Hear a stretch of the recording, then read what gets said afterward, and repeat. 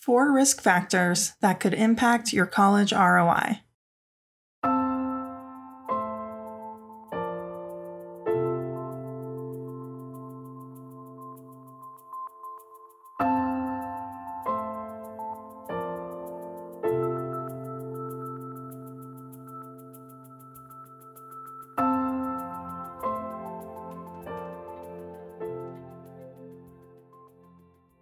College is an investment. It might be one of the biggest you ever make. Despite those big numbers, the data show it's probably worth it, but you'll need to make many decisions along the way that will impact how much the investment pays back. Here are 4 risk factors that can make a significant difference for you financially in college, and reduce or increase the bang for your buck from college. Number 1. Transferring colleges. More than a third of students, 37%, transfer colleges at least once in the course of their degree. If you transfer, it won't surprise you to hear that there's no guarantee you'll pay the same at the new school. If you started at a less expensive school and transferred to a more expensive school, you could be hit with unexpected costs. Plus, there is a chance that some of your credits won't transfer to your new college, meaning you'd have to retake classes and pay for more credits, and maybe more housing and living expenses if you need to stay for another term or more. If most of your credits transfer over, the plus side of starting at a lower cost college is that your overall cost of college is less. This is why many people choose to start at a community college and then transfer to a 4-year institution to finish their degree. But before you make the decision, make sure you understand how the credits will translate. Number 2, graduation time.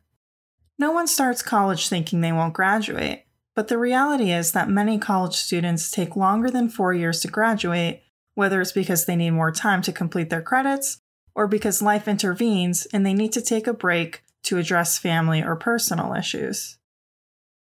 Only 65% of students who start their studies at public 4-year universities have completed any degree 6 years later, according to the National Student Clearinghouse. The financial implications? 6 years of college costs more than 4 years of college, since your career start will be delayed. And in the most dangerous scenarios, people who have college debt but no college degree are trying to pay off loans without the ability to get high-paying jobs. There is no one-size-fits-all formula to make sure you graduate on time, but you can set yourself up for success by preparing academically. Build good study skills in high school, and perhaps consider taking a college course or 2 if it's offered so that you feel ready for that level of work. It's also important to evaluate the advising and student support available at the colleges you consider. Those services can make all the difference and vary by college. Number 3, your first job after college. After graduation, you may be in a rush to join the real working world and start paying back your loans. But make sure you choose a job where your college education will be put to use.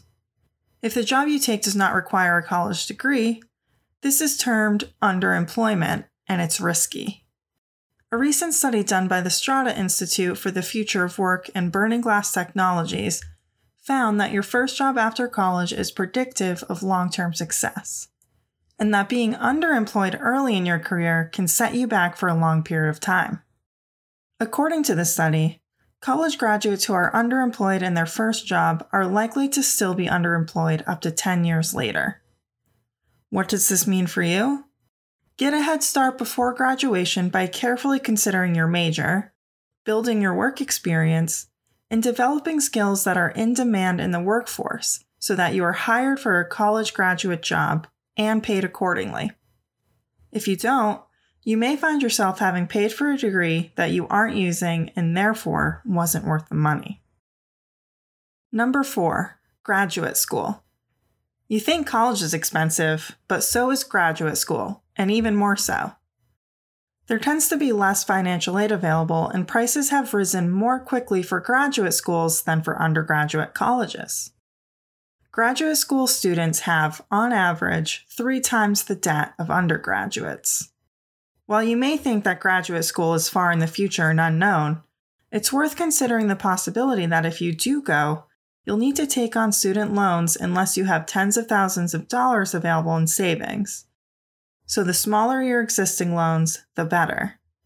If you know you're considering graduate school, you may want to prioritize finding lower-priced undergraduate schools, with the caveat that you should feel confident you can graduate and be well-positioned to secure a career and graduate school admission from whichever school you attend. Like any large decision, you'll be making your college choice with some data but also many unknowns. That's to be expected. To be a savvy college goer, consider your risks in addition to the rewards. That way, you'll be prepared to take the twists and turns with confidence and come out financially stronger on the other side.